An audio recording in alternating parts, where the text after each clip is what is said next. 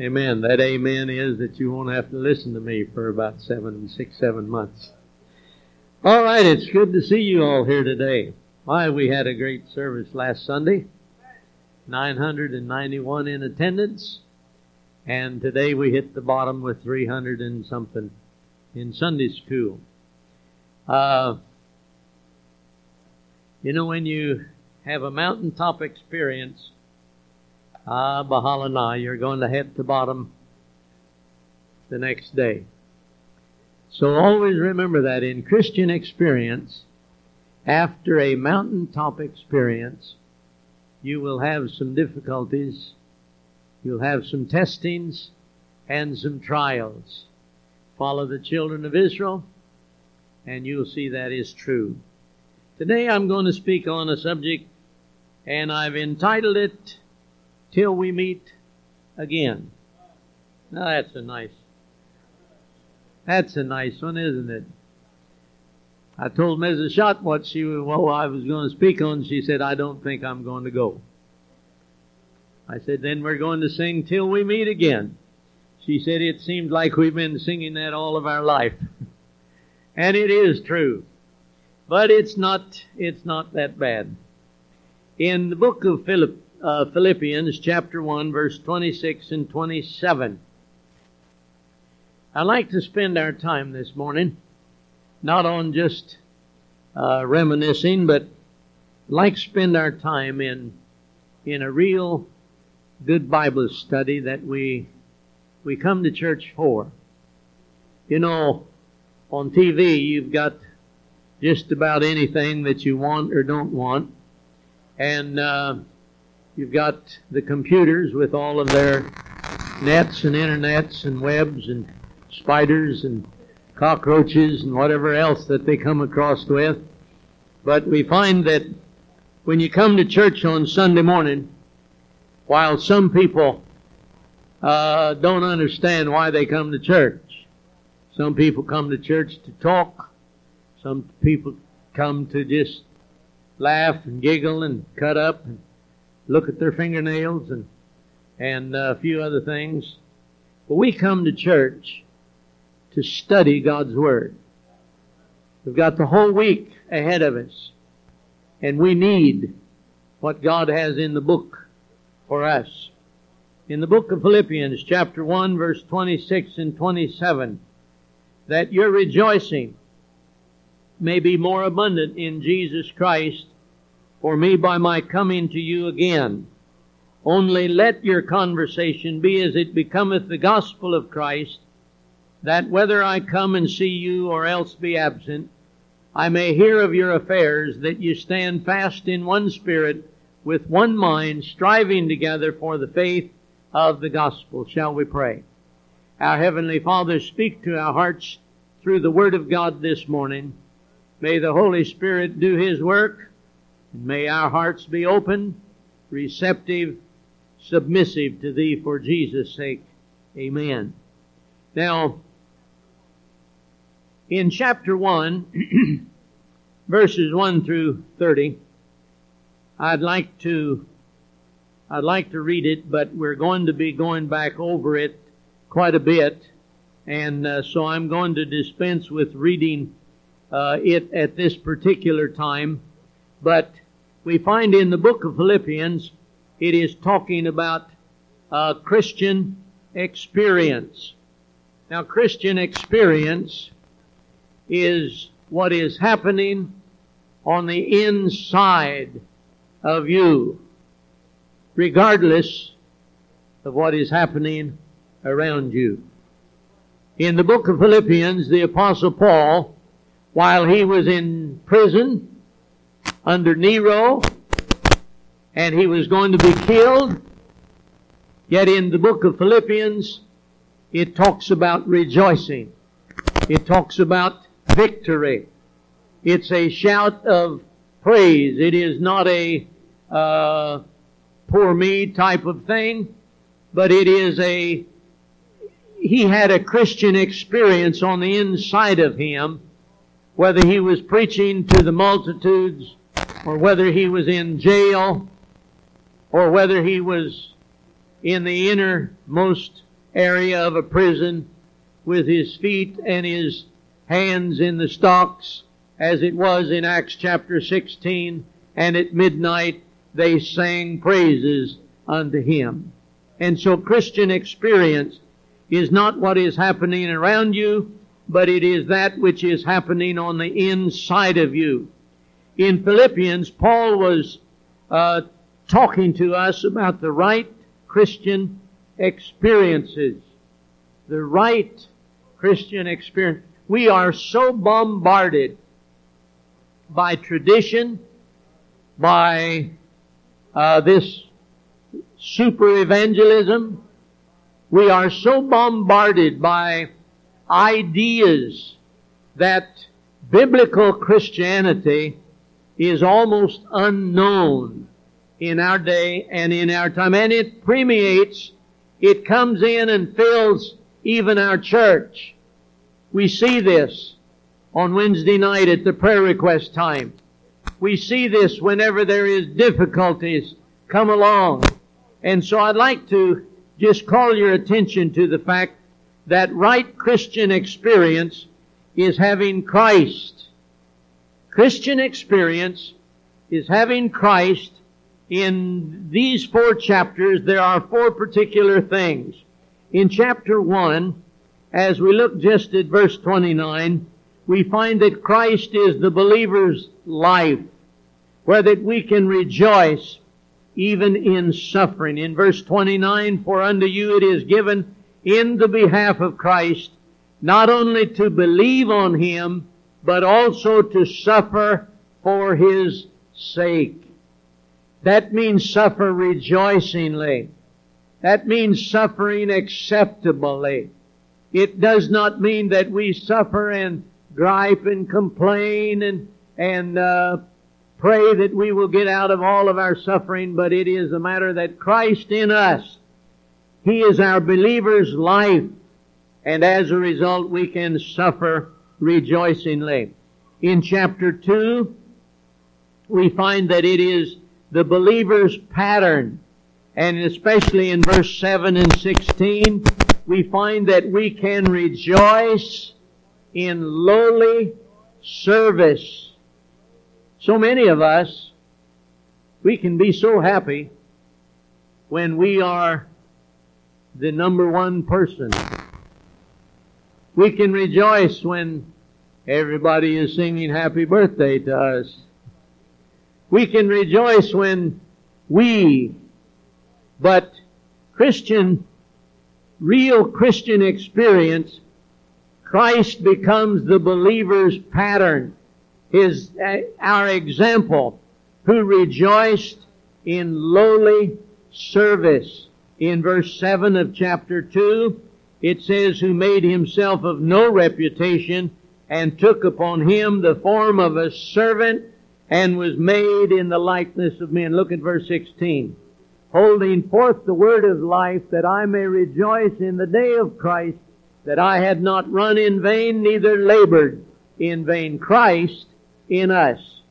And then we find in chapter 3, and we'll read verses 1 and 2, but we find that in chapter 3, Christ is the believer's object, and we rejoice despite our imperfections, because He said in chapter 3 verse 1, finally, my brethren, rejoice in the Lord.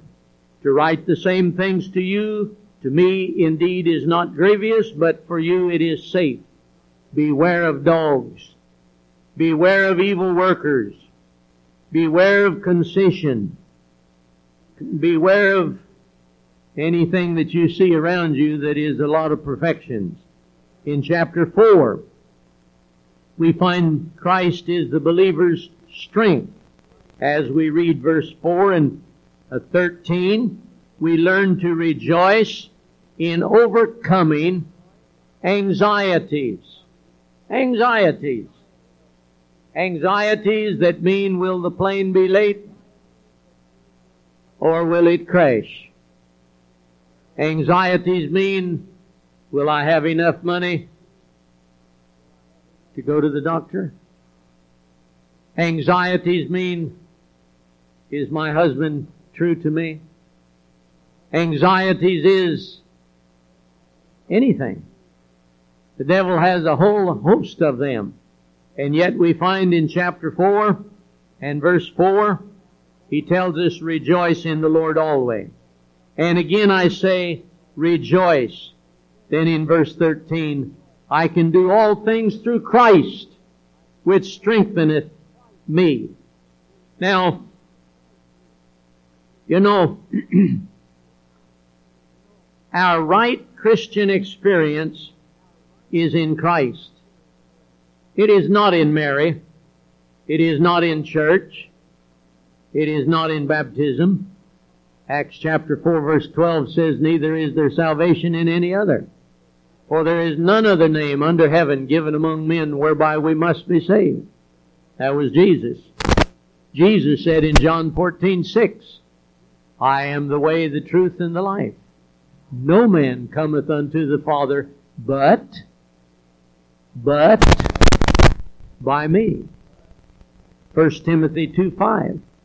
For there is one God and one mediator between God and man, himself man, I should say, the man Christ Jesus. I almost quoted the Roman Catholic version of that. In the Roman Catholic Bible it says himself man. It's there. And so we find that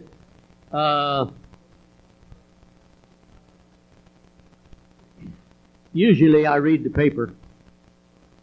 Yesterday's Manila Bulletin, on the front page, had this particular 2 articles, one right under the other.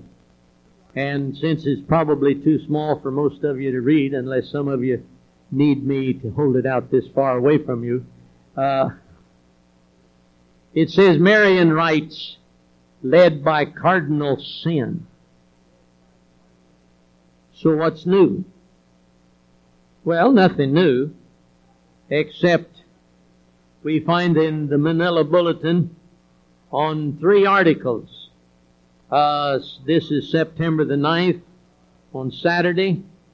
There's an article by Cardinal Sin, who happens to be the #1 leader of the Roman Catholic Church in the Philippines. We find in this particular Marian rites led by Cardinal Sin, he goes on down and says that he urged Filipinos to seek help and strength from the Blessed Virgin Mary. Mary is a symbol of bright hope. He gave this at a homily. I always hated to eat hominy, but I guess homily is like a sermon or a sermonette. At the Immaculate Conception Parish, and as I've often said, you either leave the parish or perish. Leading the Marian devotees, Cardinal renewed the people's fidelity and affection to the Virgin Mary during her 215th birth anniversary. What do you know? They know exactly how old she was and when she was born. And then on page 6 it continued, free advertisement, Marian movements.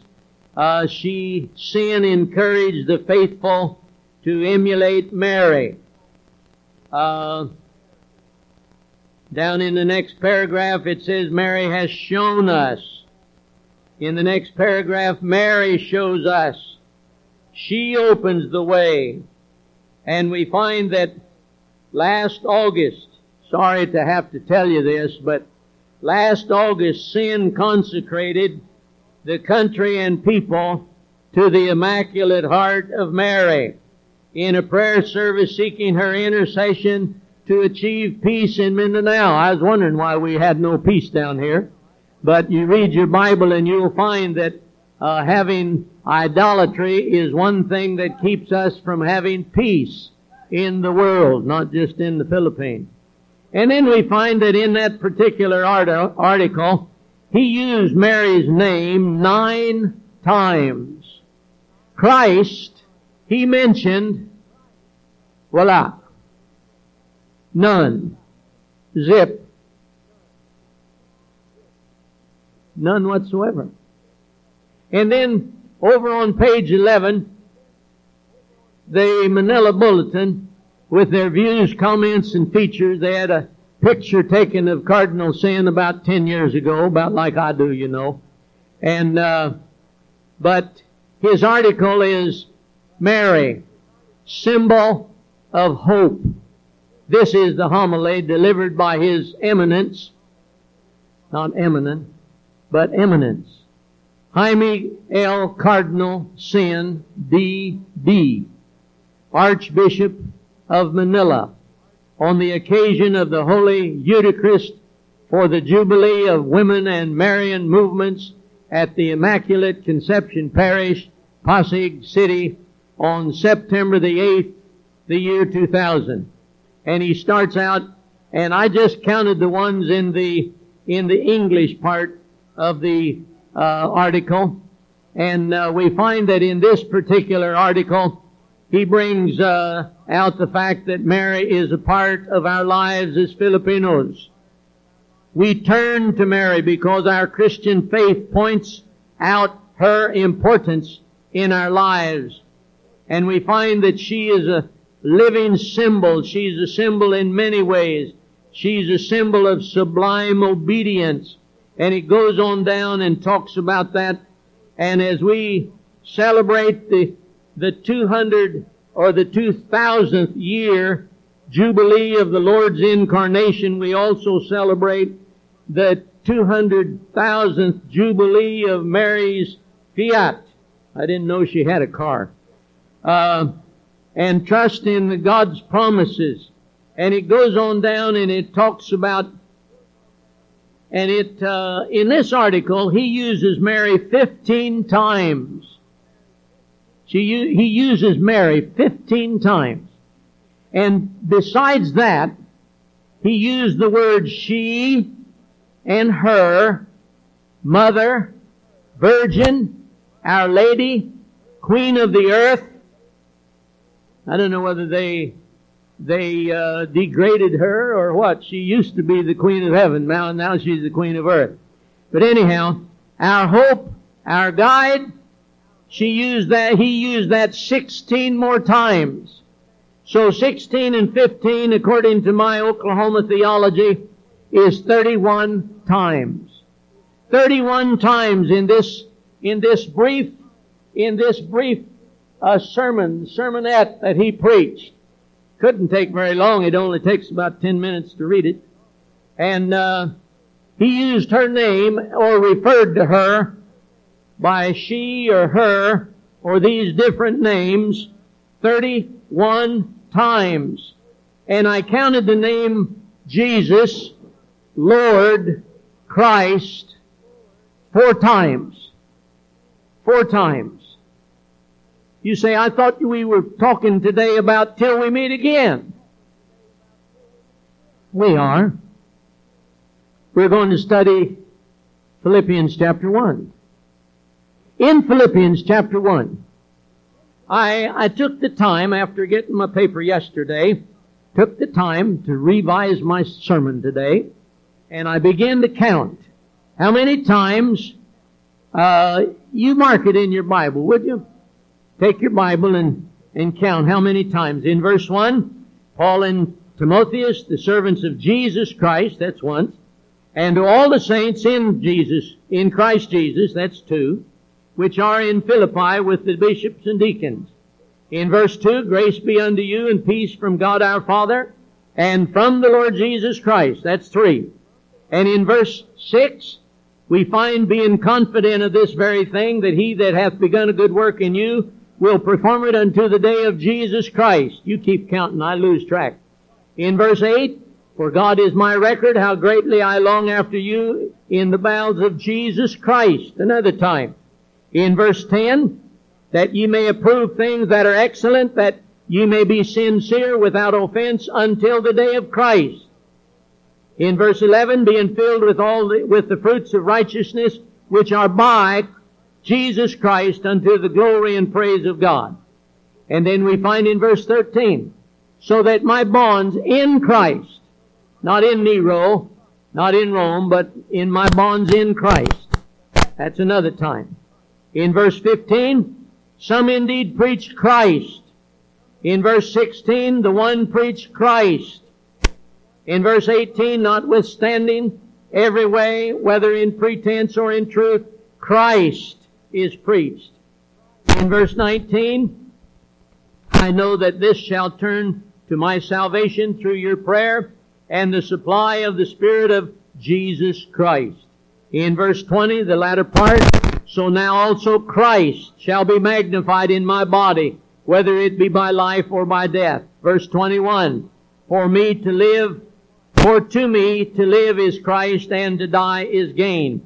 Verse 23, for I am in a strait betwixt two, having a desire to depart and to be with Christ, which is far better. Verse 26, that your rejoicing may be more abundant in Jesus Christ, for me by my coming to you again. Verse 27, only let your conversation be as it becometh the gospel of Christ. In verse 29, for unto you it is given in the behalf of Christ, not only to believe on Him, but also to suffer for His name's sake. You counted them? There's 18. By the way, did you happen to count how many times Mary is mentioned? Wow. None. You see why I'm a Bible Baptist? You see why that I don't believe that we better follow traditional or emotional Christianity, because it is not going to be real Christianity. Cardinal Sin and the Pope, they talk about good Christians, the Christian life. They talk about all that. And so we have to add a word to it and call it real Christian experience. And so we find that the word gospel, by the way, is used in 6 different times. In verse 5, 7, 12, 17, twice in 27. Now, in the Marian rites, led by Cardinal Sin, he refers to Mary 19 times more than he does to Christ. Because he doesn't even refer to Christ one time, so you could multiply that. In his page 11 homily, it was 31 times to 4 that he mentioned Mary instead of Christ, and only then did he mention Christ as more of a subordinate to the Mother of God. We get a lot of our traditions, we get a lot of our wrong ideas biblically from our traditional religion here in the Philippines. And so we find we need to study our Bible to see what real Christianity is, and then when you want to have a Christian experience, because now you've got Catholic or charismatic Catholics, and they follow the Pentecost, they wave their arms and they praise the Lord and say hallelujah while they drink their beer, and we got a lot of things going on out there in the world, and they call it Christianity. They call it a new life. They've been born again. Almost every politician gets born again before election time. But be that as it may, in chapter 1 of the book of Philippians, we come now to our message. Since Mrs. Schott and I are going to be leaving for the States for 6 or 7 months, and I'll be honest with you, words cannot express our mixed feelings. To see our loved ones and friends in the States, our kids and our grandkids, brothers and sisters, what's left of our uncles and aunts, cousins by the dozens.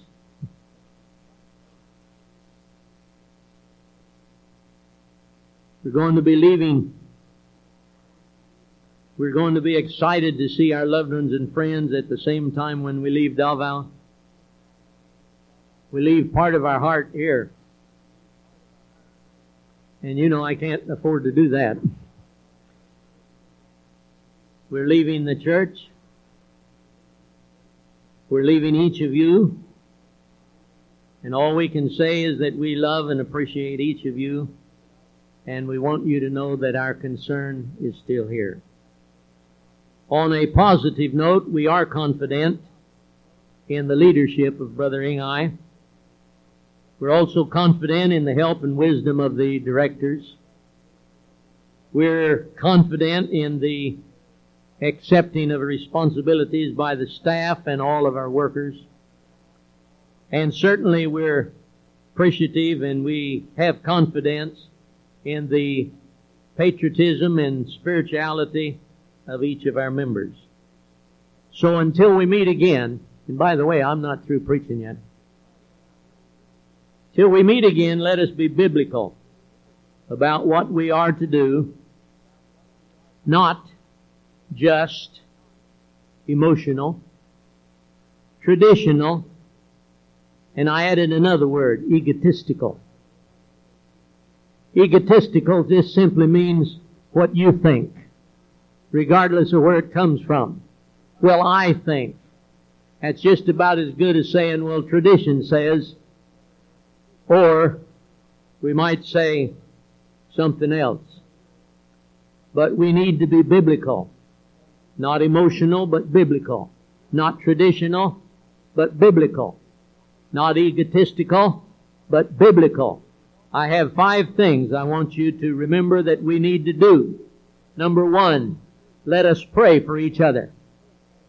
Let us pray for each other. Biblically, in verse 4, always in every prayer of mine for you all making request with joy. Verse 9, this I pray that your love may abound yet more and more in the knowledge and in all judgment.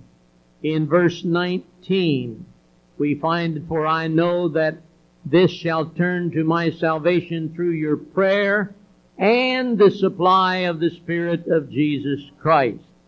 In verse 7, even as it is meet for me to think this of you all, because I have you in my heart, inasmuch as both in my bonds and in the defense and confirmation of the gospel, ye all are partakers of my grace. Now we need to pray for each other. Prayer was basically,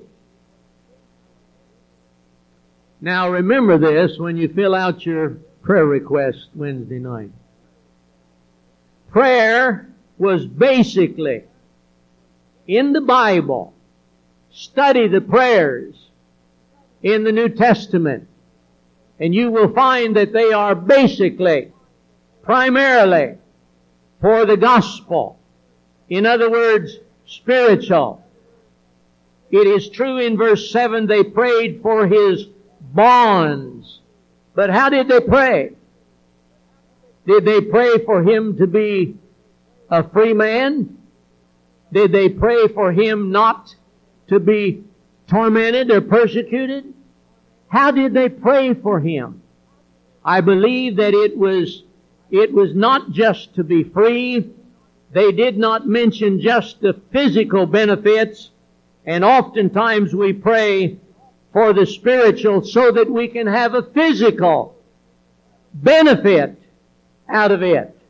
I'll never forget one of our high school boys teacher back in Bolivar, Missouri. 2 of his high school boys got saved. Both of them were named Elijah. Elijah Ernest, Elijah Albert. And they were just about as ornery, one with the other. They got saved one day. And he led them to the Lord. And when I got through and the boys went out, he came to me and he took me by the hand with both of his hands and he said, "Praise God, they got saved." Tears were running down his cheek, and the next word was, "Now maybe they'll behave themselves in my class." Now that put a damper on my joy as far as him was concerned. But oh, how many times we pray for spiritual things only that we might have financial, material, physical well-being. most of our prayers that we pray one for another is for health, or wealth, or position. You find one of those in the Bible for me, please. Let us pray biblically. Let us pray one for another. When Mrs. Schott and I go back to the States, certainly pray that we'll have a safe journey. I don't mean to take that out. But that should not be the only, the primary, the basic, the most important thing. The most important thing that you can pray for is that God will use us to win people to Him while we are gone. Second of all, let us fellowship in the gospel. Let us fellowship. In verse 5, it says, for your fellowship in the gospel from the first day until now. You know, so many times people as a family, they get their family to be in church. They love to have all of their family in the church, regardless of whether they're living like the devil all through the week or what, just as long as they all belong to the same church. Where are we anyhow? Where did we get that idea? What value is it if your children or your husband or your wife or one of your loved ones are a member of the Bible Baptist Church and die and go to hell? What value is it? Our kids can commit adultery. Does not bother us because they're a member of our church. My friend, where is your thinking? Where is your theology? You did not get that from the Word of God. Fellowship. Fellowship is not just a matter of who you like and who you do not like. People come to our church and they get angry at somebody and they go join another church. And then you ask them why. Oh, because there's sweet fellowship over here. Oh, fiddle on your sweet fellowship. Our fellowship should be in the gospel. In the gospel. Look, if you would please, to 1 John. In the book of 1 John, we find in chapter 1, and verse 3, and verse 6. Chapter 1, 1 John, I'll find it in a minute. Verse 3. That which we have seen and heard declare we unto you, that ye also may have fellowship with us. Who's talking? John is talking. He did not say that when you come into the church, you're coming in so that you can have fellowship with somebody else. My friend, it is not good for you to spend all of your time just with your barcada in church. All of our activities, in church, out of church, ought to be that we might have fellowship. First of all, John said with us, and in verse 3 he also made mention, and truly our fellowship is with the Father and with His Son, Jesus Christ. My friend, what value is it if you go to church and all you do is have fellowship with your barcada, with a relative, with somebody that happens to be near you? What value is that if you have no fellowship with Jesus Christ? Christ in you, regardless of what is going on around about you. Truly our fellowship is with the Father and with His Son, Jesus Christ. Look at verse 6.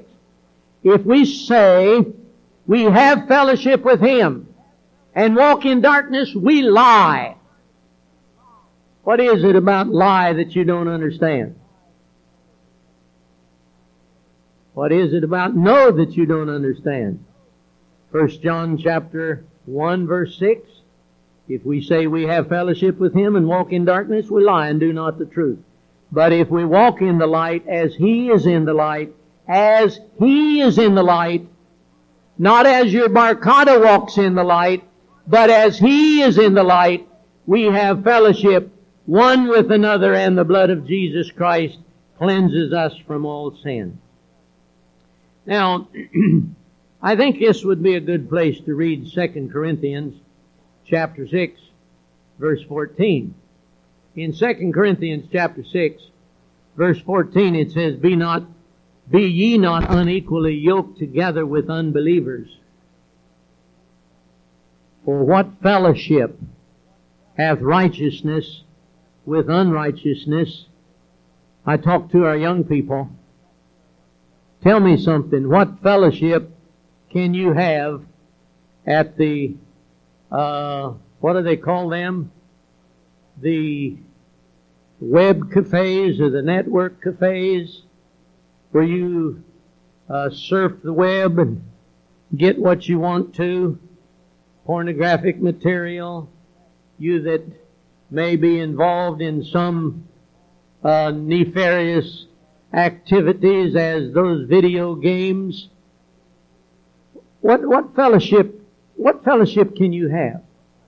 You mean you have fellowship with God when you come to church, and when you kneel and pray and you ask God to bless your food, if you do, and you call yourself a Christian? A Christian is one who is Christ-like, and yet you spend your time on the web, you spend your time with the video games, you spend your time and your money, you substitute knowledge for that little seemingly excitement. No, my friend, the Bible says, Come out from among them and be ye a separate people, saith the Lord. What fellowship?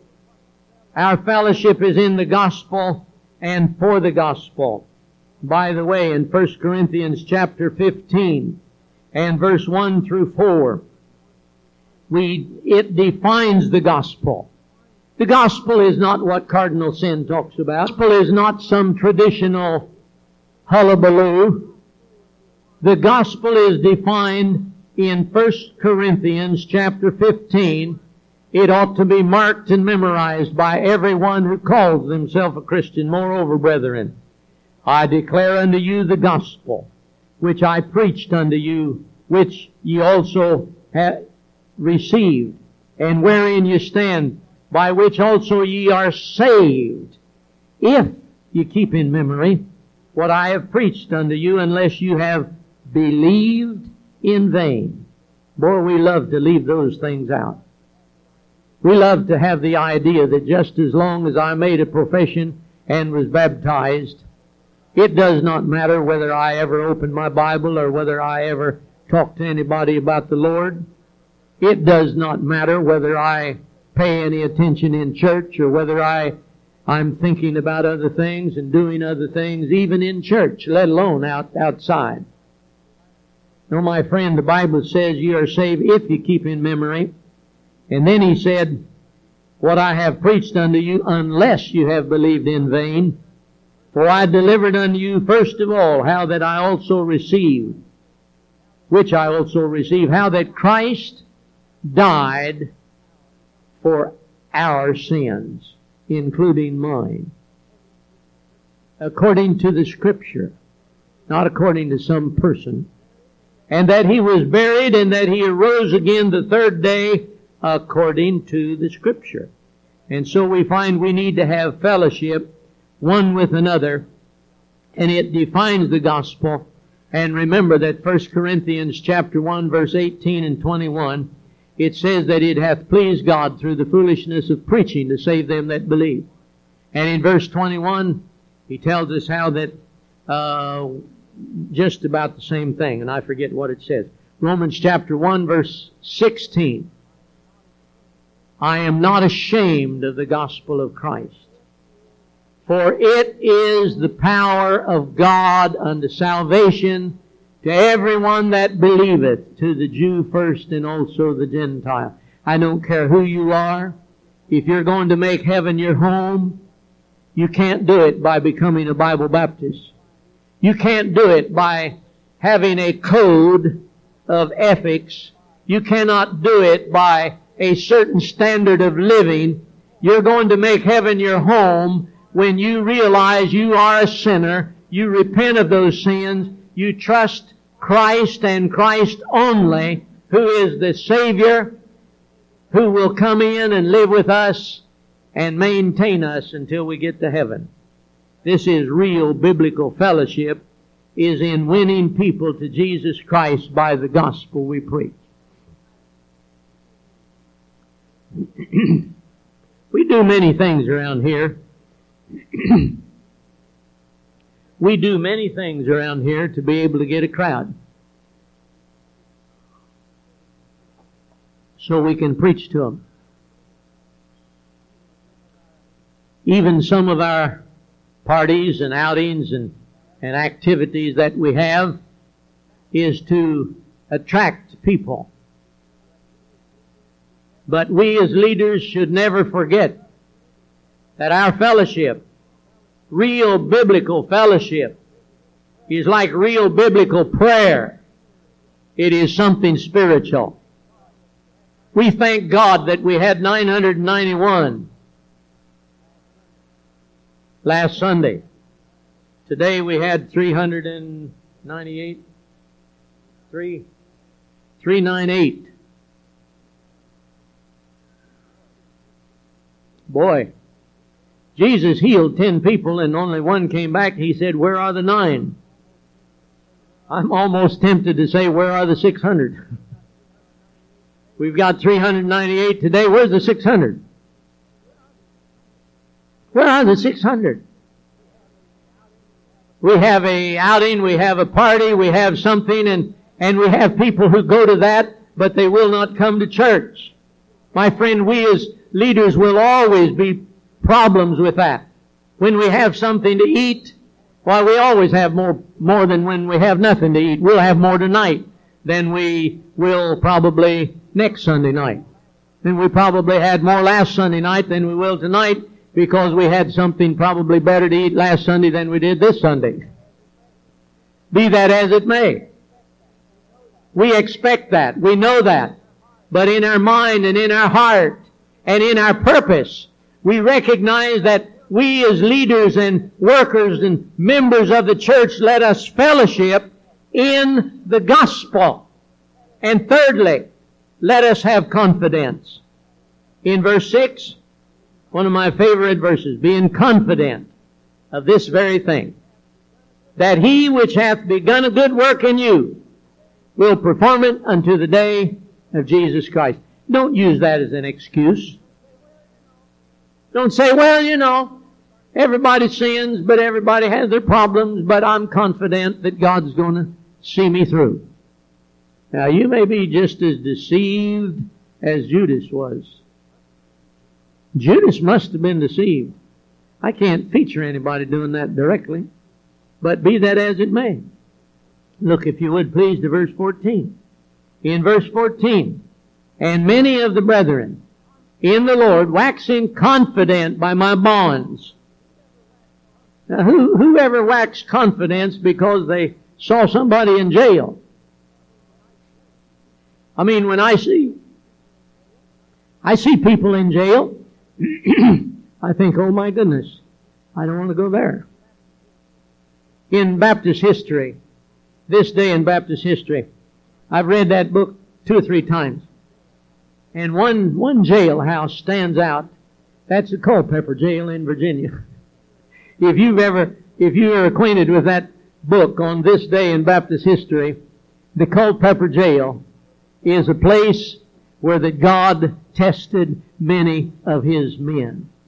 Culpeper Jail was the pulpit of multitudes of people that got saved, because the preachers in Culpeper Jail, while they tried to kill them, they tried to different ways, yet they would preach through the bars. And if they finally raised the wall up high enough to where the preacher could not see out, then the people on the outside, when they came to hear the preacher, they would put a white flag on a stick and wave it until the preacher appeared and started preaching over the wall. My friend, we find that people have confidence in people that are in jail, in bonds, when they have a certain particular attitude. In verse 25, and having this confidence, I know that I shall abide and continue with you all for your furtherance and joy of the faith. Now, I know that. I know as long as God gives me breath, I have confidence God's going to let me be here to help further your joy in the faith. Confidence means trust. It means faith. It means assurance. It means a reliance. Let us have confidence. First of all, in verse 6, in Christ.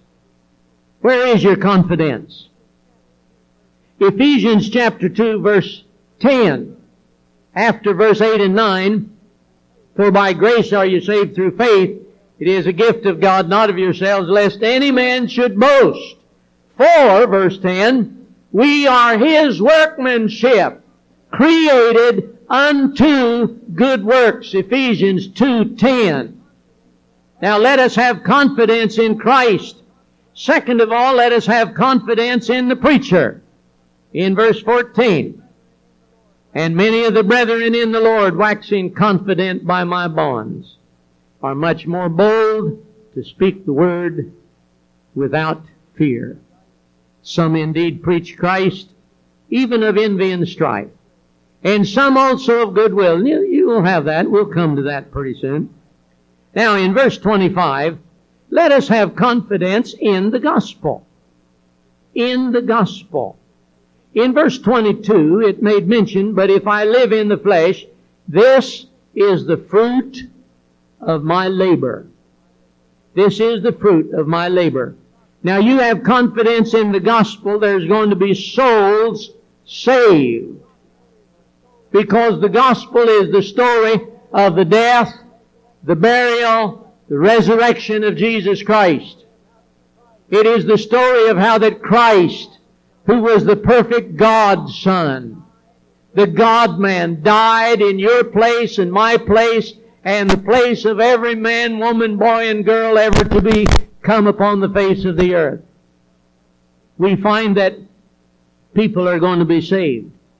They're going to believe in Christ because your praying, your fellowship, your confidence is to single out and to see people saved. Second of all, having confidence in the gospel results in suffering believers rejoicing. I just picked out 3 words. It means that when we have confidence, as we have confidence, each one of us have confidence, we're going to see people saved.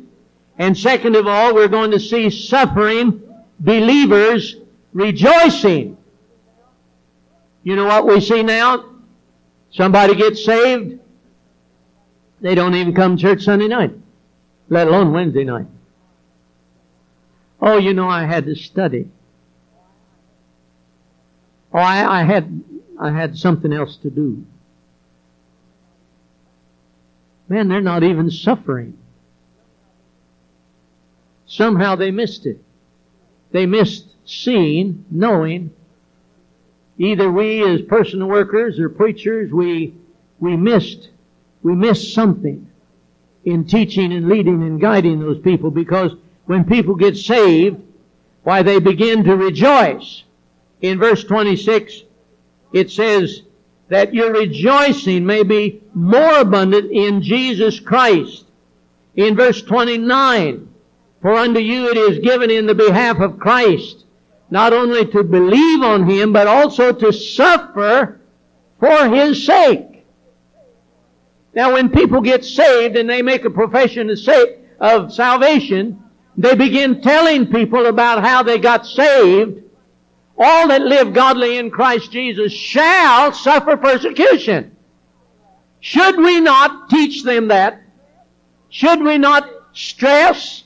Should we not impress upon their minds that when you become a child of God in this godless, sinless, or sinful world in which we live, where there is no friend of God except those who love Him. Should we not teach our fellow brothers and sisters how they are going to be treated in the world? And thirdly, as we who are having confidence in the gospel, and we begin to help people and we ourselves make decisions. Now listen carefully, workers and members and staff. We begin to make decisions on the basis of what is right, what is God's will, instead of what is our pleasure or our benefit. Paul said, for me to live is Christ and to die is gain. Well, he had a good start. You have to have that attitude before you can say the next verse. But if I live in the flesh, this is the fruit of my labor. In other words, I'm going to win people to Christ. I'm going to teach them to rejoice in the things of the Lord. He said, this is my fruit. Yet what I shall choose, I wot. W-O-T means I'm not for sure of. That's what it means. It means I don't know which way I ought to go. I don't know what to choose. For I am in a strait betwixt two. Strait is a narrow passage. He can choose either way and give evidence that it would be the will of God.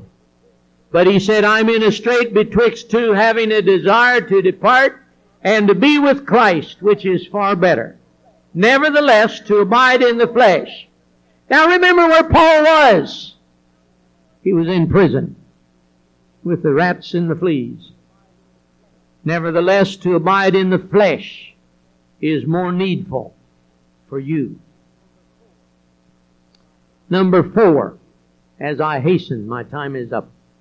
Let us love. Let us love. I like verse 7. Philippians 1:7.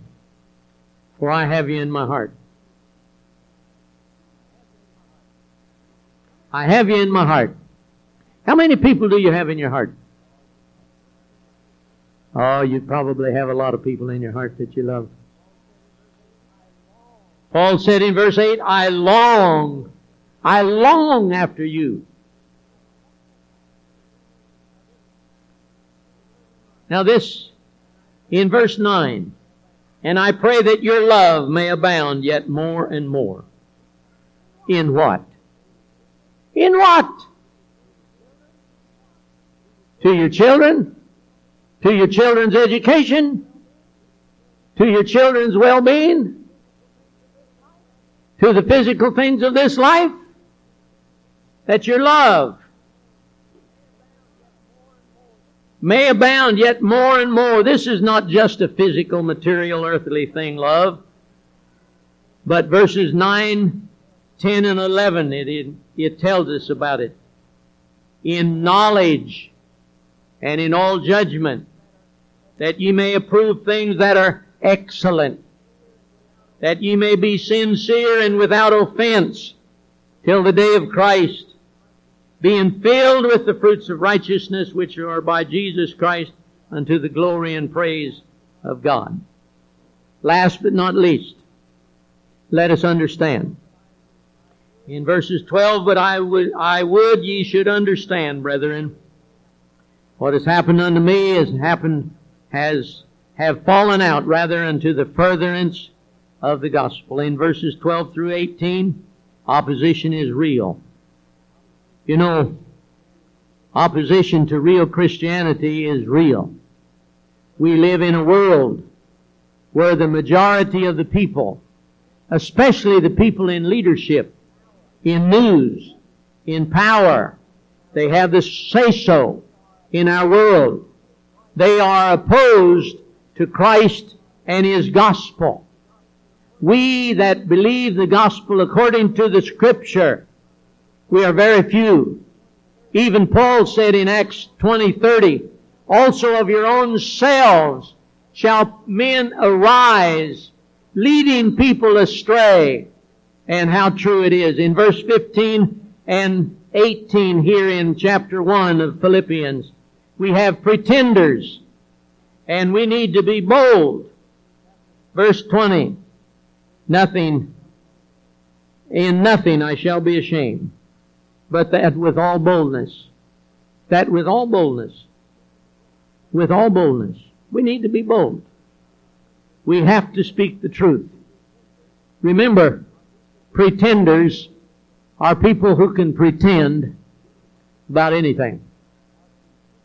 People that are pretenders can pretend about anything. People come into our church. They pretend to be your friend until they borrow money from you. And then you find out they are not your friend. Remember, pretenders can pretend about anything. And real Christians cannot pretend about anything. Remember that. If you remember that and practice that, I guarantee you, when I come back, we'll all be happy. Amen? My conclusion is in verse 27. Only let your conversation, that means your deportment, your conduct, your actions, your conversation, that means everything about us. Only let your conversation be as it becometh the gospel of Christ. As it becometh the gospel of Christ. Nothing blesses my wife's heart more than for her to get a new hairdo or a new dress. And her husband looks at it without a shock of dismay on his face, but with a pleased look on his face, say to my wife, almost in her ears, honey, that is very becoming to you. You understand what becometh means? It is something that is pleasing for you. It is pleasing to you. It is something that pleases Christ. And so let your conversation be pleasing to Christ. Shall we stand for prayer?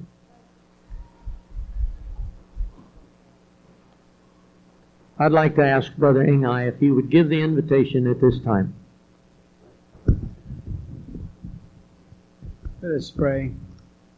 Heavenly Father, as we extend the invitation this morning, we have heard, Father, the preaching of Thy Word in the book of Philippians. Now that we need to realize that Christ must become a part of our life. Not only part of our life, but our life in itself. May we, Lord, as God's people, come to know the power of Christ, like what Paul said, that I may know Him and the power of His resurrection. And Lord, may we continue to desire the pursuit of holiness in our lives. We pray for the lost to be saved. For this we pray in Jesus' name. Amen. Let's remain standing for the invitation this morning. If you're here this morning and you're not saved, may you come and accept Him, Christ, the only Son of God. He died, He was buried, and He arose from the grave to provide life for us. Christ is the only hope we have in this life, the hope of glory. If you're not saved, we ask you as we sing the first verse, would you please come and be saved? Come on. 270, just as I am, verse 1. 270. Would you come this morning and be saved? Come and accept Christ as your Lord and Savior. Let Him become the life, your life, right now. You're not saved. Why not come and be saved this morning? Open your heart, your life, to the Lord Jesus Christ and say, Lord, be my life. life this morning. Let Him come and be saved. Save your soul. Come and be saved. Come on. If you're here and you're saved, you know you're saved. But as we have heard the message, how we need to let Christ reign in our hearts, in our desire. Paul's desire was changed, and that is to please the Lord Jesus Christ in his life. Only let the gospel of Christ becomes the rule of your conduct. Now, rule you in any way, govern your life, your thoughts, your actions. This morning, you're a child of God. You may need to come for prayer. You may need to surrender your life to Jesus Christ. Let Him become the master of your life right now. Maybe you need to come to surrender a sin in your life. Why not come as we sing the second verse? Would you please come? Come on. Say yes. Before it's too late, say yes. Come on. Come on. Is there anyone here? You're not saved, or you need to come for prayer. You need to come to surrender your life. How about you this morning? Say yes. Come on, before it's too late. Come on. Say yes. Say yes at the back. You need to come. You need to come and surrender your life. You're not saved. Come and be saved before it's too late. Come on. Just say yes to the Lord. Pastor, I'd like to let Christ have His way in my life. Would you please come? Come on.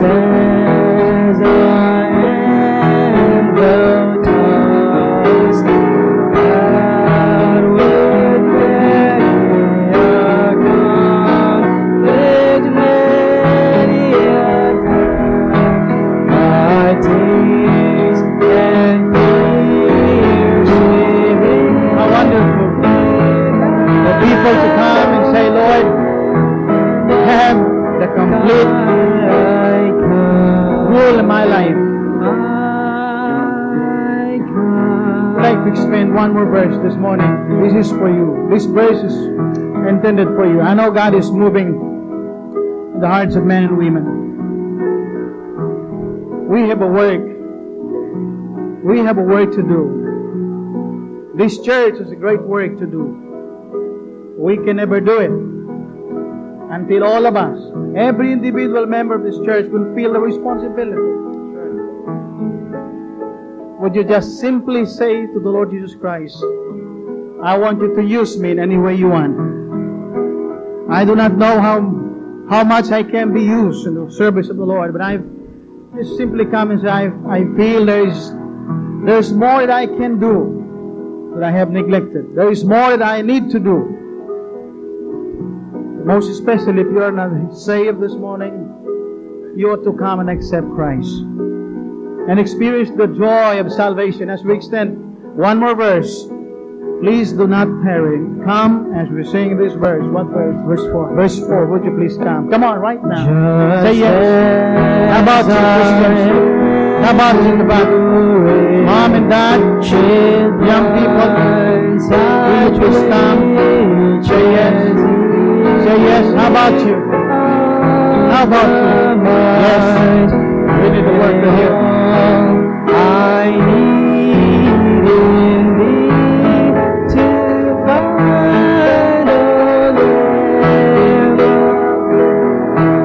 I come.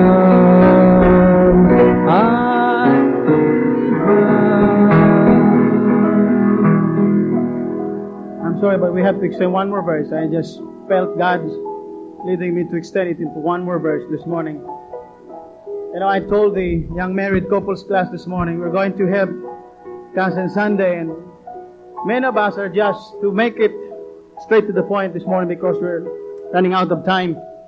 How many Christians neglect the responsibility? And I just could say to this Christian, there are a lot of Christians today living selfish Christians who are living their life as Christians. It's all enough for them that they know they're saved, they have a church, but they do not simply care for the lost, the loved ones. Friends, if you're not doing something for the salvation of your loved ones and the lost people around you, You are a selfish Christian, and today is a time for you as we sing one more verse. The last verse we're going to sing. Would you please come? Verse 5. How many selfish Christians do not care for the lost, for the work of God? Just simply say to the Lord, Lord, I'm going to be used for your glory and for your honor. Come on. Promise to God that you will be used in His service for His glory and for His honor. Will you please come? Come on. Say yes. Say yes. Say yes. Say yes to God.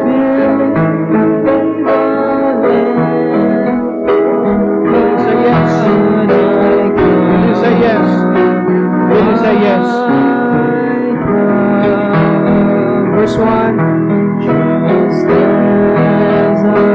Will you come? Will you let God have His way?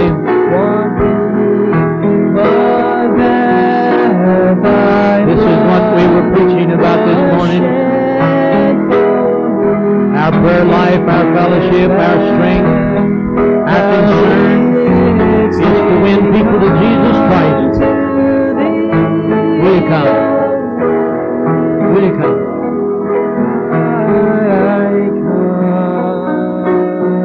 I come. I thank you for your presence. Thank you for your attention. I trust that God has spoken to each of your hearts and that heart is open. Perhaps you're here and you need a church. At any invitation, you can come into the fellowship of the church as the church receives members. But you need a church home. This evening,